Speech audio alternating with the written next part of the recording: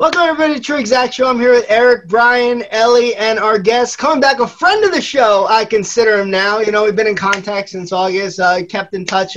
Paul Clerkin, you've probably seen him, Nat Geo, Alien Sharks or whatnot. But before we get to that, we are back at the beach. That's why I'm wearing my Hawaiian shirt. I'm sure everyone's wondering that, who's watching. Ellie's rocking the Sharks jersey, horrible hockey team who lost in 2016 to my Pittsburgh Penguins. But she's all down with the cause, so good for her. So we're gonna get into some Shark stuff that we might not have touched on back in August. And but first, Paul, how you doing, man? Hey Scott, yeah, I'm good, man. Thanks for having me back on. It's always fun to talk to you guys. Yeah, everything's good over here. You know, we're trying to move forward with a couple of projects, but everything's just kind of getting, you know, slowed down with the pandemic. Right. So a little update on what you were doing in August. Like, were you on to a mission that got canceled? Is there anything in the works right now? Or are you headed overseas? Are you even allowed to travel? I mean, right now, I think traveling is kind of a problem. A lot of the places that I tend to work are kind of lesser studied areas, and they're kind of some of the areas that we're not able to travel to and from so much. I mean, it's kind of funny. We had a whole bunch of great stuff that was supposed to take off, like in 2020.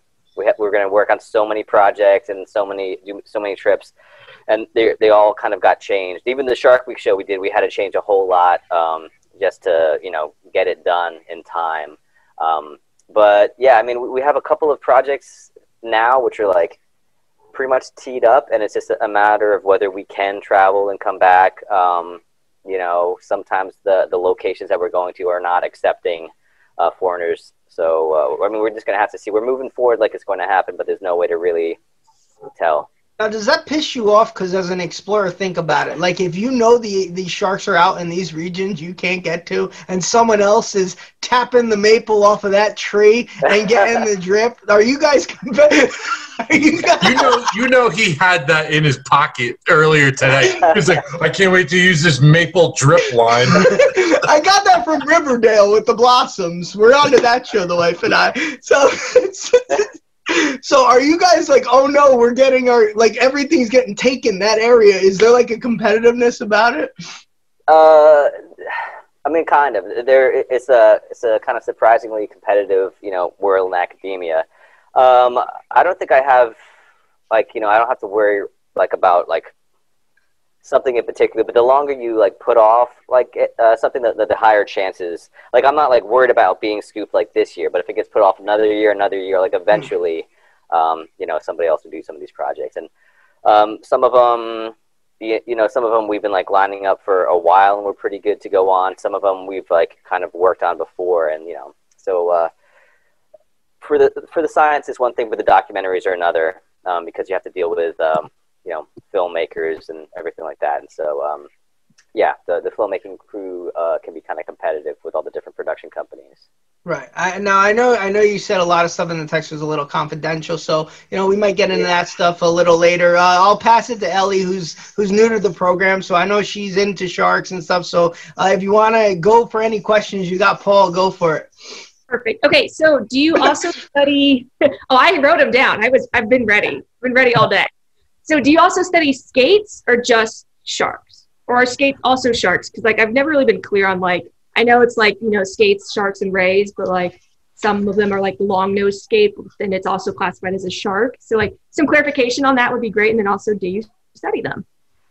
Yeah, sure. So as you were talking about the chondrichthyans earlier, those are all the cartilaginous fish, you know, the ones that have cartilage instead of true bones.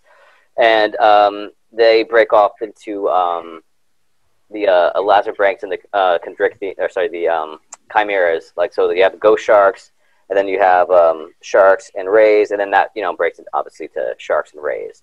So they're all kind of, you know, in the same group, and I don't like actively exclude them when I'm studying. I just wind up working in areas that are focused on sharks, and if I'm working on a project for Shark Week, we've actually tried pitching them a whole bunch of projects with like rays or you know, like the giant stingrays. They get like gigantic, and like the bowmouth guitarfish. They call them shark rays, and they're really crazy looking.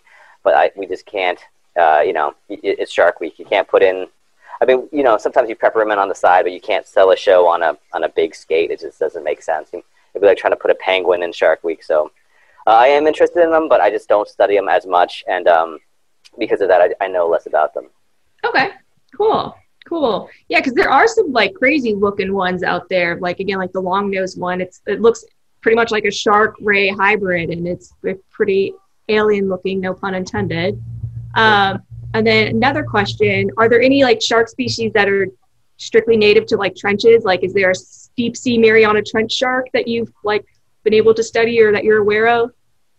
I'm not sure of any that are only native to trench. I mean, there's like some that are, they seem, well, I think it's probably maybe because we study them so little that we only see them in one place, because we've seen some like in the Indian Ocean that are only on one seamount. They're probably on some other seamounts. Maybe they're not, because they don't seem like they travel a whole lot, so they could be isolated to that seamount. What about the Greenland shark? Oh, yeah, Greenland sharks are cool. Yeah, you know, they're big, they're slow. They're part of the sleeper sharks. So we have the Greenland shark, the Pacific sleeper, and the southern sleeper shark. And they're all very similar. The way that we actually tell them apart is usually like where you find them, which is not the best way to tell an animal apart. That's what we wind up doing. And then yeah. The Greenland, like, isn't there some parasite that usually eats like their cornea or something, and so they're virtually blind? Do I have that correct? Yeah, it's messed up. They get these copepods that like latch on their onto their eyeballs, and like they'll eat the lens or cornea out of their eyes, and they're just on there. When we were in Alaska doing this last project with the Pacific sleepers, they were on almost every one we got. I think had one on each eye, and they're latched on there. Hold on, Paul. I gotta ask really quick. That's the Greenland shark with the parasite you just mentioned. Yeah, the Greenland shark and the Pacific sleepers have it too. Okay, let me ask you this. So apparently, according to evolution, if my knowledge is correct, the porcupine at first wasn't born with spikes. It adapted. Sharks have been around for 420 million fucking years. This thing can't adapt and like get some sort of blockage so a parasite can't eat its eye anymore? I mean, what's going on? Well, you know, what I think it is, you know, natural selection has to be enough to prevent an individual from like living long enough to mate. Because if they mate and they pass on those genes, you know, that's a passing grade. It doesn't matter, you know, if they can see or not. And they do live in like below where light penetrates the water, so they probably aren't depending that much on their eyes anyway. So it's not ideal, but I think they're able to get by without their eyesight. Oh, they're gangster. They don't even need eyes. Like, eat them. I don't care. Now, to follow that up, Scott, what would you suggest their evolutionary trait be to solve that problem? they get born with goggles. They're born with goggles. Oh, okay, yeah. like Horace Grant, the basketball player. Just start strapping goggles on all these sharks when you tag them. They just published a study where they found, you know, how sharks have those abrasive denticles, which are like their tooth-like scales. That's called dermal denticles. Dermal denticles, that's right. They found whale sharks have them over covering their eyes. There you go. Take notes from the whale shark, Greenland. Well, is it possible that they could eventually evolve to just not having eyes at all? Is it possible that they could go that way? I mean, when it comes to evolution, I suppose. I mean, there are like the blind rays. There's, you know, fish have evolved to have very small eyes or no eyes when they live in the dark. So there's a bunch of rays that have very, very small, hard to even see eyes. You know, I guess it would have to take a long time, and they'd have to have some incentive, like whether they're saving energy by not having to produce eyes. That kind of be de-evolution. You're kind of like, you know, you were born with eyes. Fuck it. We're going back to where you don't have eyes. All right? You don't eat them. Yeah. I mean, they're being eaten out by parasites, so it's not like they're really using them anyway, so why have them? Yeah, but then they'll be killed, but then the parasites won't have any food, and, you know, the circle of life. So essentially, like, they potentially, I mean, it's evolution, so who knows where it's going. They could be like a vestigial structure like human body hair, essentially, which is kind of, they're just there. They don't really serve a purpose anymore. They're just kind of there. Yeah, pretty much. You know, I mean, on some of those animals, you do just see, you know, vestigial stuff when they're not using it. What's the weirdest thing you've ever seen on a shark? Like, I know that, like, you've seen a lot of shit, but, like, you hear about what they look like and you grab one up, you're like, oh, my God. Like, this is, like, the weirdest shit I've ever seen. Some of the weirdest stuff I've actually seen with sharks are ones that have survived, you know, a lot of damage, and they seem to be doing fine.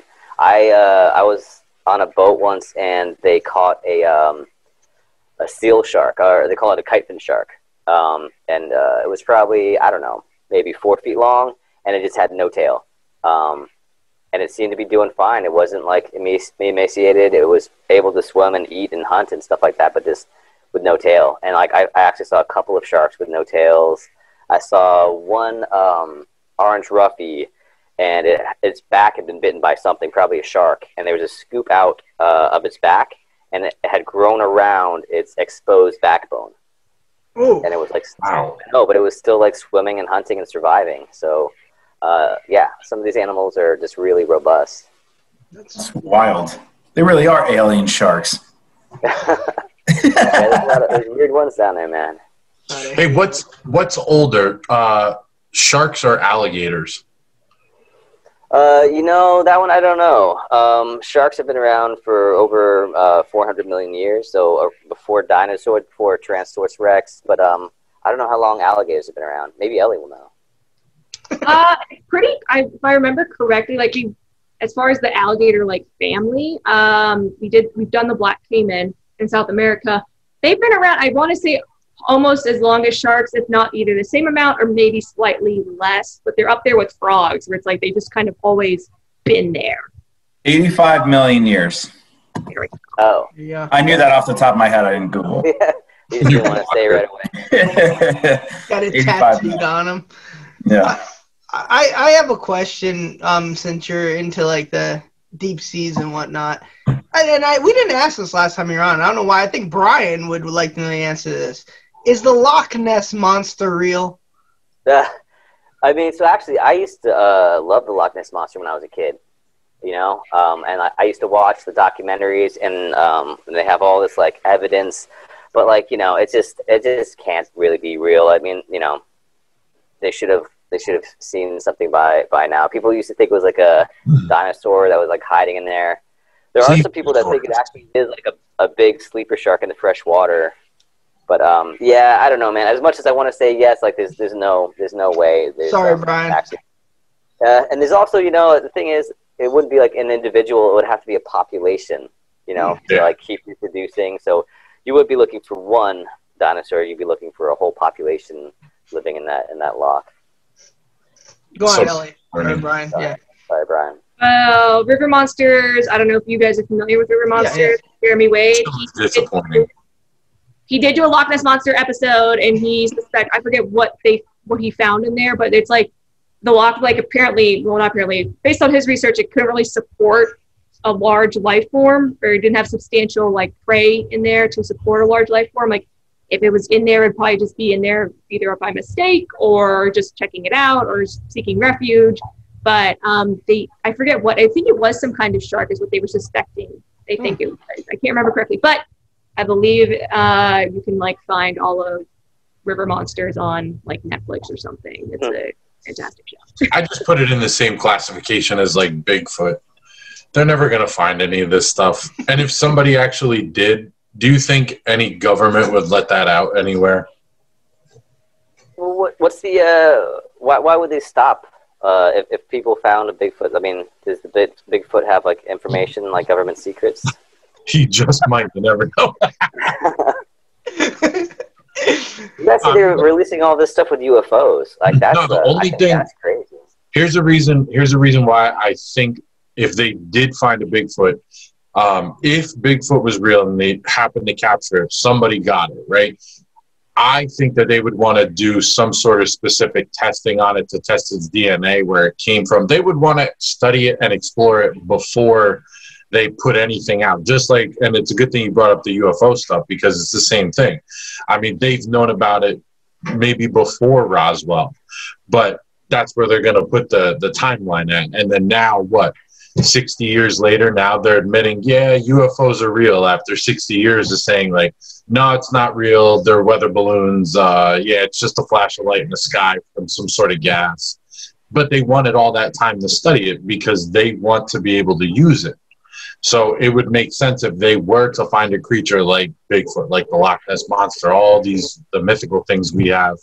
But if they found those things, they would want to study them. They'd want to know everything about it, how they could kind of manipulate it in their favor, and then maybe they would come out with stuff. I have to say that John, was well look a thought little out. skeptical on your face. You sound insane. Like, Like Venom, this kind of, I feel like this is like Venom, you know, where they want to study the symbiote first before they like release it and they're doing all those crazy experiments. yeah. It's like basically Venom and then, oh shit, actually we kind of unleashed a monster, but it's okay. So, like, what would the difference be for like the Loch Ness Monster and like when they discovered like the megamouth shark? Megamouths are like huge sharks that were super different from any species that we had ever seen before. They actually had to make a new genus and a new family to house the species, and a new genus and a new family to house every species of parasite that they had. And they were discovered in 1976, or described in 1976, but it was, you know, there's no cover up with that. I would say it's because it's easier to stomach for people, because you're talking about, like, it is a shark. Okay, so people are well aware of sharks. It's not something that's like out of the ordinary. If they were to say the Loch Ness Monster is real, it's a dinosaur, people would freak out. And they'd be like, what else is real? What else do they have? That's not a bad response. I'm still on the side with Paul here, but like that's really not a bad comeback. But just for the sake of siding with our guest, you're insane. Yeah, Brian, you make no sense. we need Paul on again. You're an idiot. No, but I have a question that might take or entail some description and a little long run-on sentences, if you will. So if you guys have questions, go for it before I ask mine. Frill sharks, have you worked with them? Frill sharks? Yes. I've worked with, specimens. I was trying to do a project with one in 2020, and I just couldn't travel to the location. So I'm hoping to do it as soon as I can travel, and I'm going to have to, like, you know, figure out the funding thing all over again. But we were funded to go look for them last year, and then we just had to back out because we couldn't get to the location. But hopefully, we have a spot where you can, there is a place where you can get them pretty reliably, but people just don't really know about it. Oh, okay. Okay. Yeah. Well, there you go. Look at that. See, we used to have a fishing spot at the duck pond. It was where carps were fish. You had to like sneak under there, but I didn't like the dirty water, so I would just catch my sunnies. You know, like I didn't care about the big carp. I would just go with the sunnies. They were like, that's what Scott calls little kids. Hey guys, I got bait here. What do you Bunch of candy. Puppies. My puppies in the I don't like fishing. I just try to catch my sunnies. That's large mouth. I can't be associated with you guys. Yeah. This is a mistake. Well, all right. My question was because I did watch some stuff earlier this week to prepare for this, and I don't know if you were a part of it, but like it seems like we never touched with any of the shark experts about this. The process of actually tagging great white sharks. Have you ever done this? I've tagged sharks. I haven't tagged great whites. So what's the process of tagging a shark? So there's different kinds of tags. There's like acoustic tags, which are usually about that big. They can get bigger depending on the battery size and what you want this to do. So the acoustics, they send out a chirp. It's an actual sound, and that gets sent to a receiver, and they can tell what direction that tag is. They can identify the tag, and they can tell how far it is. So those are great for sharks because they'll swim around. Then you can get a lot of data from them. The downside is you need a whole array of these receivers. You kind of have like a whole network, which you can do, off the coast if you have funding. But a lot of the time I'm working in the middle of the ocean and there's no receivers. So another kind of tag is just the external tags, which we call them sometimes spaghetti tags. It's just a strip of plastic, and it usually has a barcode on it, like a serial number and contact information, and that's just a recapture thing. So if you tag a shark and you release it and somebody else recaptures it, you can actually get a ton of data because you can figure out where they went and figure out how much they grew during that time and figure out a growth rate. And you can get mortality rates, and you can get a lot of information from these cheap tags. A lot of the ones on the shows are sat tags, like the pop-up satellite archival tags, and so they're like a little computer that collects a ton of data. And then it rides on the shark, and after a certain amount of time that you program in there, it will pop off, float to the surface, and that transmits to a satellite, and then you get the data like that. And so that's the kind I usually do. Another one is like a spot tag, which is on the fin, and it transmits whenever the shark goes up to the surface because it has to break the water. But my sharks are deep sea, and that's like never going to happen. I was going to ask how long the battery lasts while it's on it. So it given amount of time, like a month or two, and then it falls off and goes to the surface. How long do you think it would follow the shark? I mean, it depends. A lot of the time you're limited by the size of your tags and the battery. I have some, and they're real big, and I put them on megamouth sharks because they're a big species, and the manufacturer told me they can last like 5.5 years or something like that. Wow, which is, crazy. I think the longest we put one out for was 18 months. So you can't get the data until it pops up. Yeah, because it can't, transmit through all the water. Oh, wow. So, okay. Yeah, it will just ride along, and it will just keep, archiving everything. And, after you can program it to pop off whenever you want. And you can also program it to take a ton of data. Like the ones that we put out were that would take a suite of data every 4 seconds. And so it did that for 18 months and then popped up and started transmitting to a satellite. And you only get chunks because, it transmits all the time, but it has to wait for a satellite to be right, in orbit over. So it's always kind of spitting out data, and you just get little chunks every day. I was going to say that, like, once it pops up, they're like, all right, who's got 5.5 years to review what the shark did? And you're just following it. But yeah, that's interesting. That's cool. They, go on, Ellie. Sorry. Oh, no. It's not that important. I was just going to ask, like, what type of information do you get from the tags? And then, like, how do you extrapolate the data and, like, organize it? And then do you have to send it off for, like, peer review? Or what do you do with the data? And then, again, how do you, like, interpret it? Yeah, I mean, yes to all of that, really. Like, you get the data, and it's kind of a mess. You have to decode it and put it in and kind of figure out what it means. It's a lot messier than I thought when I first started with the tag. I just thought it would, like, you plug it in your computer, and, like, a map would pop up, and, like, no, you have to, figure out where the shark went based on, like, the different conditions. The tags we use uses like the layers of magnetism in the earth, and so you have to like figure out where it's going based on that. It's a huge pain. Yeah. If you get the tag back, you have even more data because you can plug it directly into the computer. But it comes in every day, and then you get the recent reports. So you compile that, and you have to figure out what the shark's been up to. So it's been kind of a headache. One thing that you can do too is people are using like these biologgers with an accelerometer in it, and that actually will give you where it's moving and how fast. The same way like your cell phone has an accelerometer into it. Yeah, one of our other Shark Week guests said that they now see that the sharks could actually feel the pressure of the water. So when hurricanes come, they could tell that the water pressure is, I don't know if it's higher or lower, and they actually go really deep to protect themselves. They've actually evolved to understand hurricanes as they're a natural thing. Oh, that's interesting. That question came up so much when being a shark expert when Sharknado came out. Yep. I was like, everyone was like, where do sharks go during tornadoes?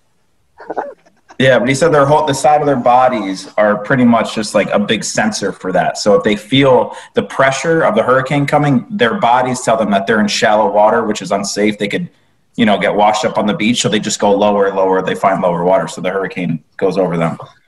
Pretty impressive.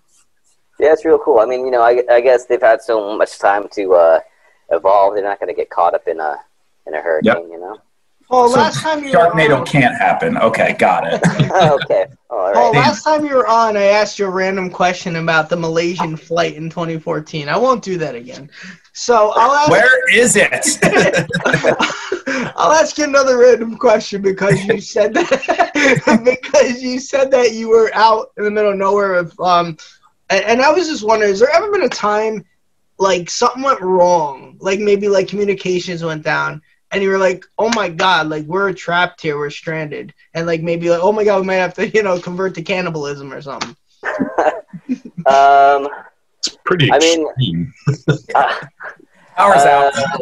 Yeah, we never lost power. Actually, if you lose power, especially in a storm, you're in a lot of trouble because you have to maintain control of the boat and face it in towards the waves. You can't just be bobbing around willy-nilly. So they always have, a backup generator and all that. But one of the scariest, when I was in the Indian Ocean, we were being chased. The Malaysian flight crashed. We'll just throw that out there, but go on.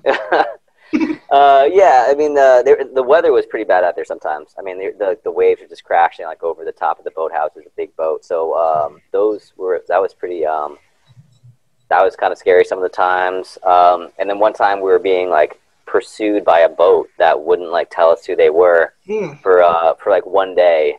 And this is the Indian Ocean, so like that just means pirates, Yeah. Wow. And so they kept, the captain kept trying to raise them, and they didn't respond.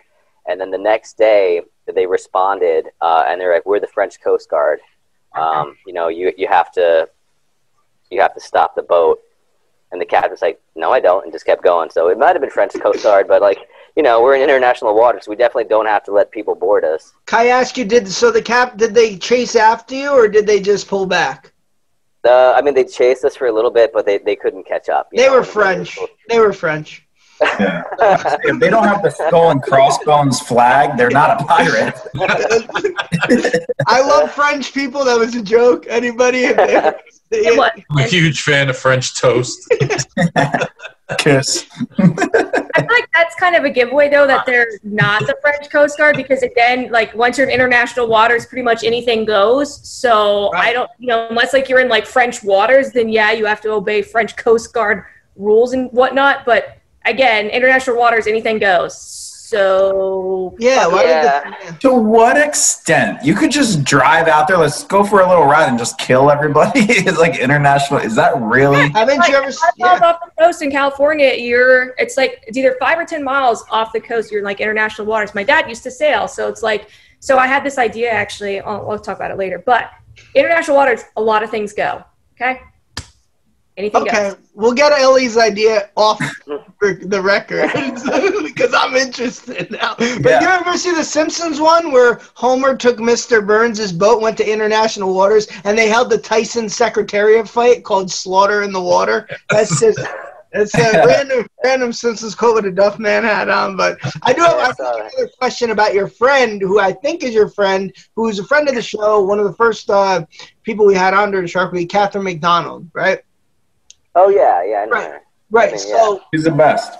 Yeah, so she got a grant funding, to do her explorations, and I was wondering about that. I probably could have asked her, but you're on, so let's do this. How do you go about that? And, do you guys have to throw, an essay together, or and who gives the grant?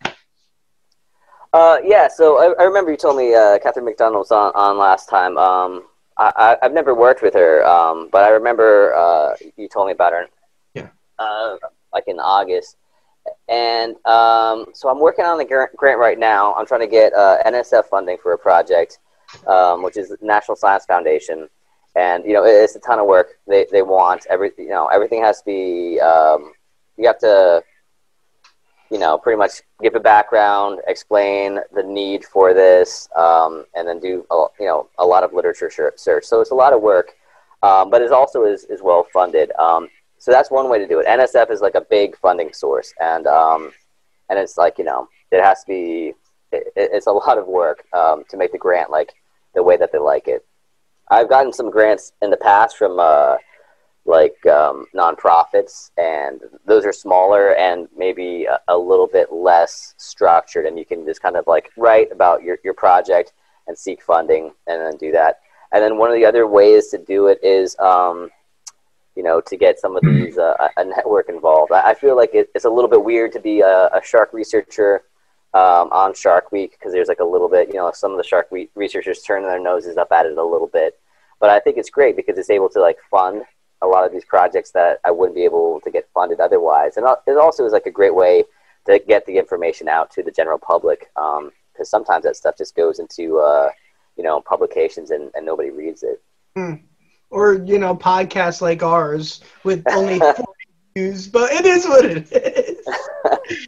No, man, that's really cool. I'm glad you got your funding, but like, is it like when you write off an expense at work, like a company? Like, what is it? Do you get like, I don't know, I don't want to give a number, 50 grand? It covers food, travel, everything? Yeah, I mean, it depends on the grant. Sometimes there's some things that they won't cover, but you give them a budget. How much it's going to cost to fly out there, how much it's going to cost to rent a boat. Everything like that, any equipment that you need. And then you have to remember to put in, laboratory costs and all that stuff. So yeah, it's a lot of work. Yeah, I mean, I feel like people think, that shark researchers were like flying around the world, grabbing sharks and swimming with them and like petting dolphins. But a lot of it's just at your laptop, either, writing applications for funds or writing up your results so you can publish it. Damn. But that can be so exciting once you get it, though, and you're like, yes, I get to go out now, Yeah, definitely. I mean, like, it's a lot of prep for it, but it's worth it, especially to see some of the cool stuff. Or when you get in the water with a shark, it's really exciting. What would you say the acceptance letter for a grant, when you're writing those applications, like, are you writing it like this will probably happen, or is it like, I really want this to happen, I hope they say yes? Like, what is that like? Yeah, I mean, I think sometimes if you're going into it and it's like a little bit like, you're not sure, you go ahead and take the shot and you can get shot down, which I've had happen.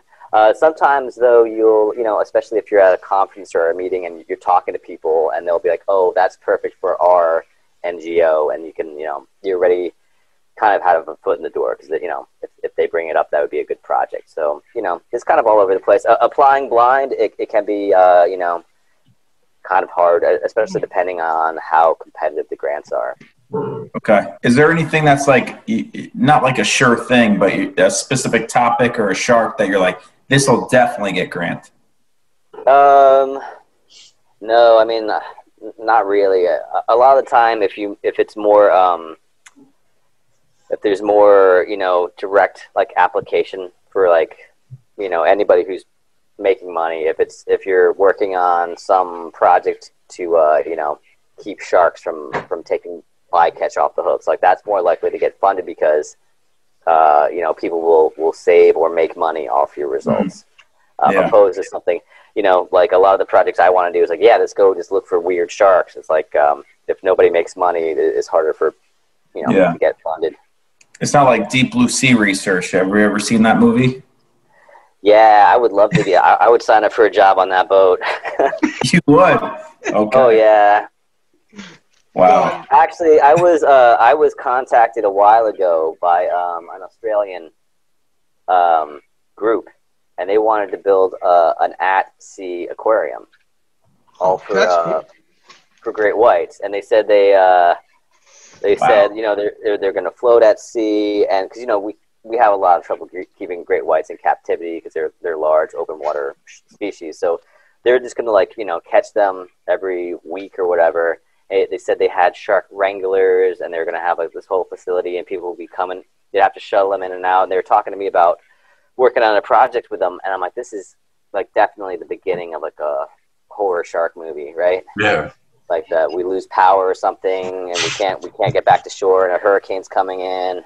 That's like somebody giving you a call and being like, look, I figured out a way to bring back dinosaurs. You interested? I don't know, but there's like 5 movies that say why that's a bad idea. Yeah. Ellie, I got some more questions, but I know you wrote some down. So if you got any more questions, go for it. Oh yeah, where did you do your undergrad? I did my undergrad at Cornell up in upstate New York. I transferred there. I was at a community college for like a billion years, then transferred out to Cornell. Cool. See, we have something in common, Paul. I went to community college too. Cool, man. Yeah, I went to Sac City. Look at me now. He's like, cool, man. All right. Like, yeah, I'm a shark expert. No, I loved my time at. I went to Sac City I went there for 7 years. From Sac? Which is a long time. Yeah, I'm from Sacramento. You from Sac? Oh shit! Bay Area represent, although Bay Area adjacent, but very cool. That's pretty. Yeah, I didn't even know you're from Sacramento. See, we got two Cali people on here. And California. Say the thing. We're bi-coastal. Yeah. Bi-coastal. Why can't I say Cali? Is that like a East Coast thing? It's like, hell, no one says that. I do. G-Man says it. You're not from there because you're like just a bunch of, you're from the East Coast, so it's like, yeah, typical, but. California. Okay. No. That's not better. Good job. Good job. Paul, you mentioned that the grants can't get funded. Now, you know me. We've talked a little bit. I'm a straight shooter, and I want to ask you. You don't have to say names. Just give a yes or no. Is there a sleaze bucket or scumbag who makes backdoor deals that he gets the grants he wants, and he blocks you guys, the hardworking people? You don't have to say a name, but is there one or two people that is universally not liked in this field? Oh, man. You mean you can't get started with the with the stuff in the shark world. There's but it tends to kind of break into like kind of factions. There's like the people that are more pure science. There's the people that do more of the high profile stuff. It's there's not. I mean, there's not a ton of beef, but there's a little bit of people like, oh, that person's like weird, avoid them and stuff like that. Yeah, because we had the shark suit inventor Jeremiah Sullivan on, and boy, did he not like one or two people. But we'll talk about that another day. Okay? And I'm wondering if the names are the same. I'm going to ask you while we're off the air. Okay. As far as Shark Tank goes, the show. Now, you know how they partner up to invest. Do you guys ever do that? Like for grants, like let's say, for instance, just names are thrown out to you and Miss McDonald or Dr. McDonald, like, hey, we have this idea, but we might not get a grant, but let's work together, write it together. Have you guys ever teamed up as shark experts to like do something together that have the same interest? Yeah, I mean, that's not uncommon, especially if you, one of my friends is trying to study sharks, and he wants tissues to look at, like, muscle tissues or fin clips to look at plastic buildup, how much bioaccumulation there is of plastic. And I want tissues to look at genetics. And so we're like, hey, let's just take, 2 samples and we'll trade. We'll get twice the amount of work done. You don't know what I need tissues for, and you don't want to know. That's for another podcast. How do you go about measuring the amount of plastic in their tissue? Like, wouldn't you go to their stomach? This is his project, and I don't know much about it. But what I think it is how like there's all like the water bottles when you drink the water. There's like some chemicals get in there. So I think what it is an accumulation of those chemicals. So they get integrated into their tissues because if you eat a piece of plastic, you're not going to absorb that much of it. But I think it's a long term absorption of those chemicals that he's interested in. Yeah, it makes sense over years. All right, Paul. We could get to our last segment. If anyone else has any questions, give it to them. If not, we could go into the fun segment. Ellie, you got anything else? Oh, yeah, really quick. So when you bring up, sorry, that's my dog's foot. That's his other foot. Okay. Sorry. He's really good at interrupting. So when you bring up like your deep sea sharks and whatnot, and when they obviously are changing like pressure and whatnot, for like their eyes pop out, will that ever mess up your metrics? Like, because their bodies kind of get all wonky and messed up since they're from their very high pressure environment to essentially no pressure. will that ever like skew your metrics, like for dimensions, or do you like have a formula to like, calculate that out, or how does that work for you? So sharks don't have swim bladders like fish, like bony fish. Bony fish, they get the pressure change can be pretty bad. Their stomachs usually extrude and their eyes can bulge, and it's pretty rough on them. The sharks don't seem to have that. They still have some gas in their blood and everything like that, but they just don't really go through like the really big change, with the oxygen or with the gas in their stomachs expanding. But that being said, there's a whole pile of problems with like taking those different morphometric measurements, because a lot of the time they're taken from different people by different people.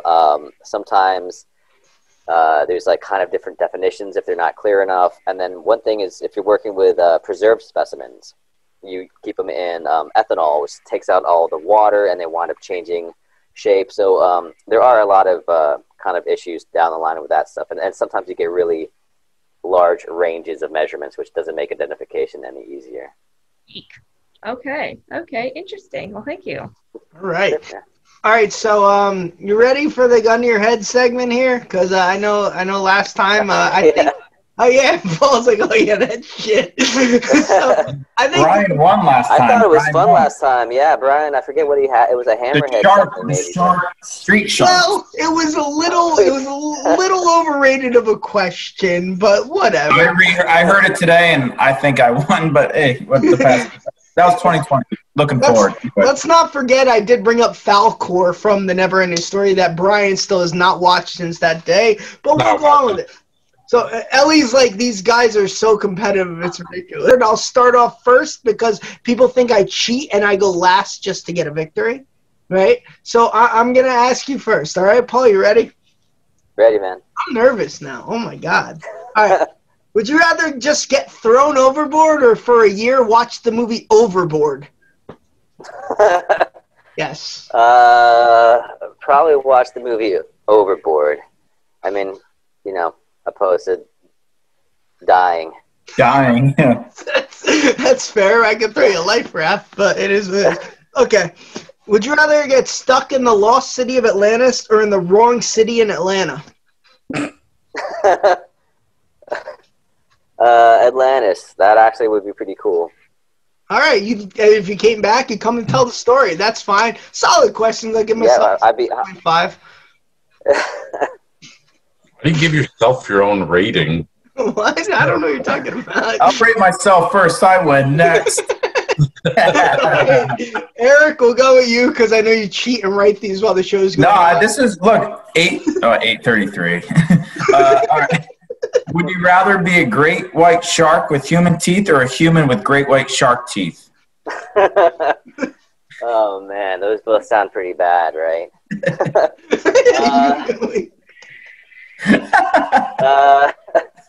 Shark teeth on a human. I'm gonna go. Okay, but then they can't bite as much. It's such a good question. That's a good one. Yeah. This is kind of similar to that one. This is kind of similar. I just want to hear your answer. Be a shark with human limbs or a human with shark fins? Yeah, those would both be terrible. Right? Imagine how what a useless shark you'd be trying to take down a seal, just you're just slow as hell. With human teeth too. Yeah, the seal's get away from me. Quit it. Fighting me. Yeah. Yeah, those are so good. Anyway, Yeah, those are both good. I would be a human in both cases because it's a death sentence if you're a shark. With human legs, you're just gonna die. Sure. Yeah. Over here, you'd have to try to get your own reality TV show. Shark Boy. You'd be rich. You'd be a rich shark teeth fin person. Sometimes two really good questions cancel each other out. I'm just gonna say. So, Ellie, do you have any or no? Brian can go. All right, Brian, you're up. Okay, I'm expecting big things. Oh no! Damn it! All right.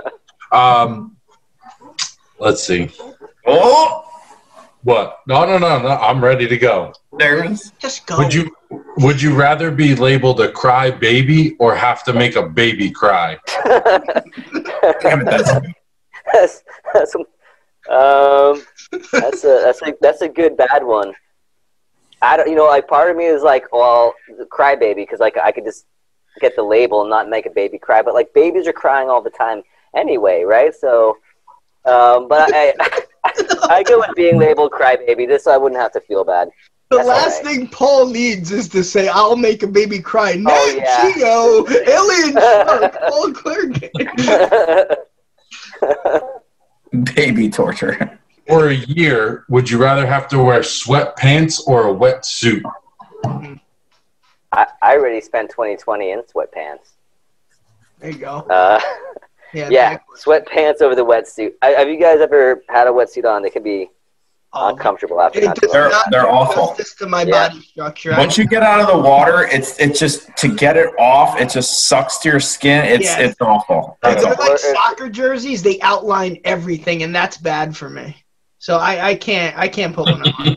Well, you know the trick to warming it up, right? Put it in the microwave before. That's what they Yeah. say. Take A a little bath. 98.6 on that bad boy. Yeah, you always have to do it.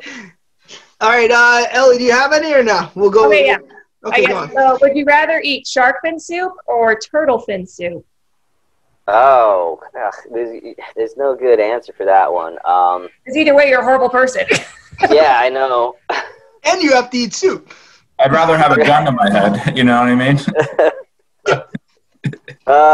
Yeah, that's a terrible question. We'll go with the turtle fin. Are they in as much trouble as the shark fin? Turtles? Yeah. They are. You'd have to go with Yeah. turtle because God forbid you wanted a grant and someone's like, "You're going to kill them for shark." Oh yeah. Save them or eat them. What are you I'm trying not to do, bro? You got these pictures I'm of not going on Paul Turtle shark Week fin anytime soup. soon, so Yeah, that's shark. Is that it, Ellie? You got one? We're good? Yeah, that's it. All right, Paul, you got to pick a winner here. There's a tough. I mean, there's a lot. You got the overboard question. That one stands out on me. I have to go with the human shark teeth situation. You know what? That was really good. I I'll consider that a win. I consider that a win. Thank I'll you, go out guys. on a limb, Eric. This is a bullshit. Best question you've ever had. What one? Your shark teeth one. The best question you've ever had. That might I be. don't know about that. Play him back. Play him back. This is what happens when I give compliments. Like, just take it. I don't get this nice.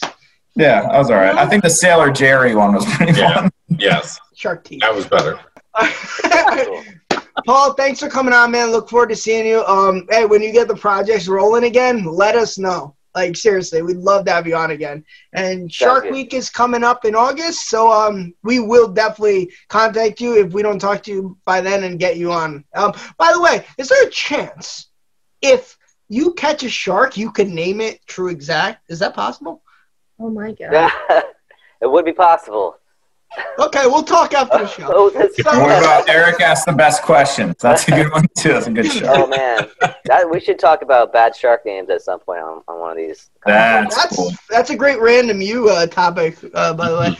All right, guys. Thanks a lot. Paul, thanks for coming on, man. All right, thanks for having me. Yeah, let's do it again soon.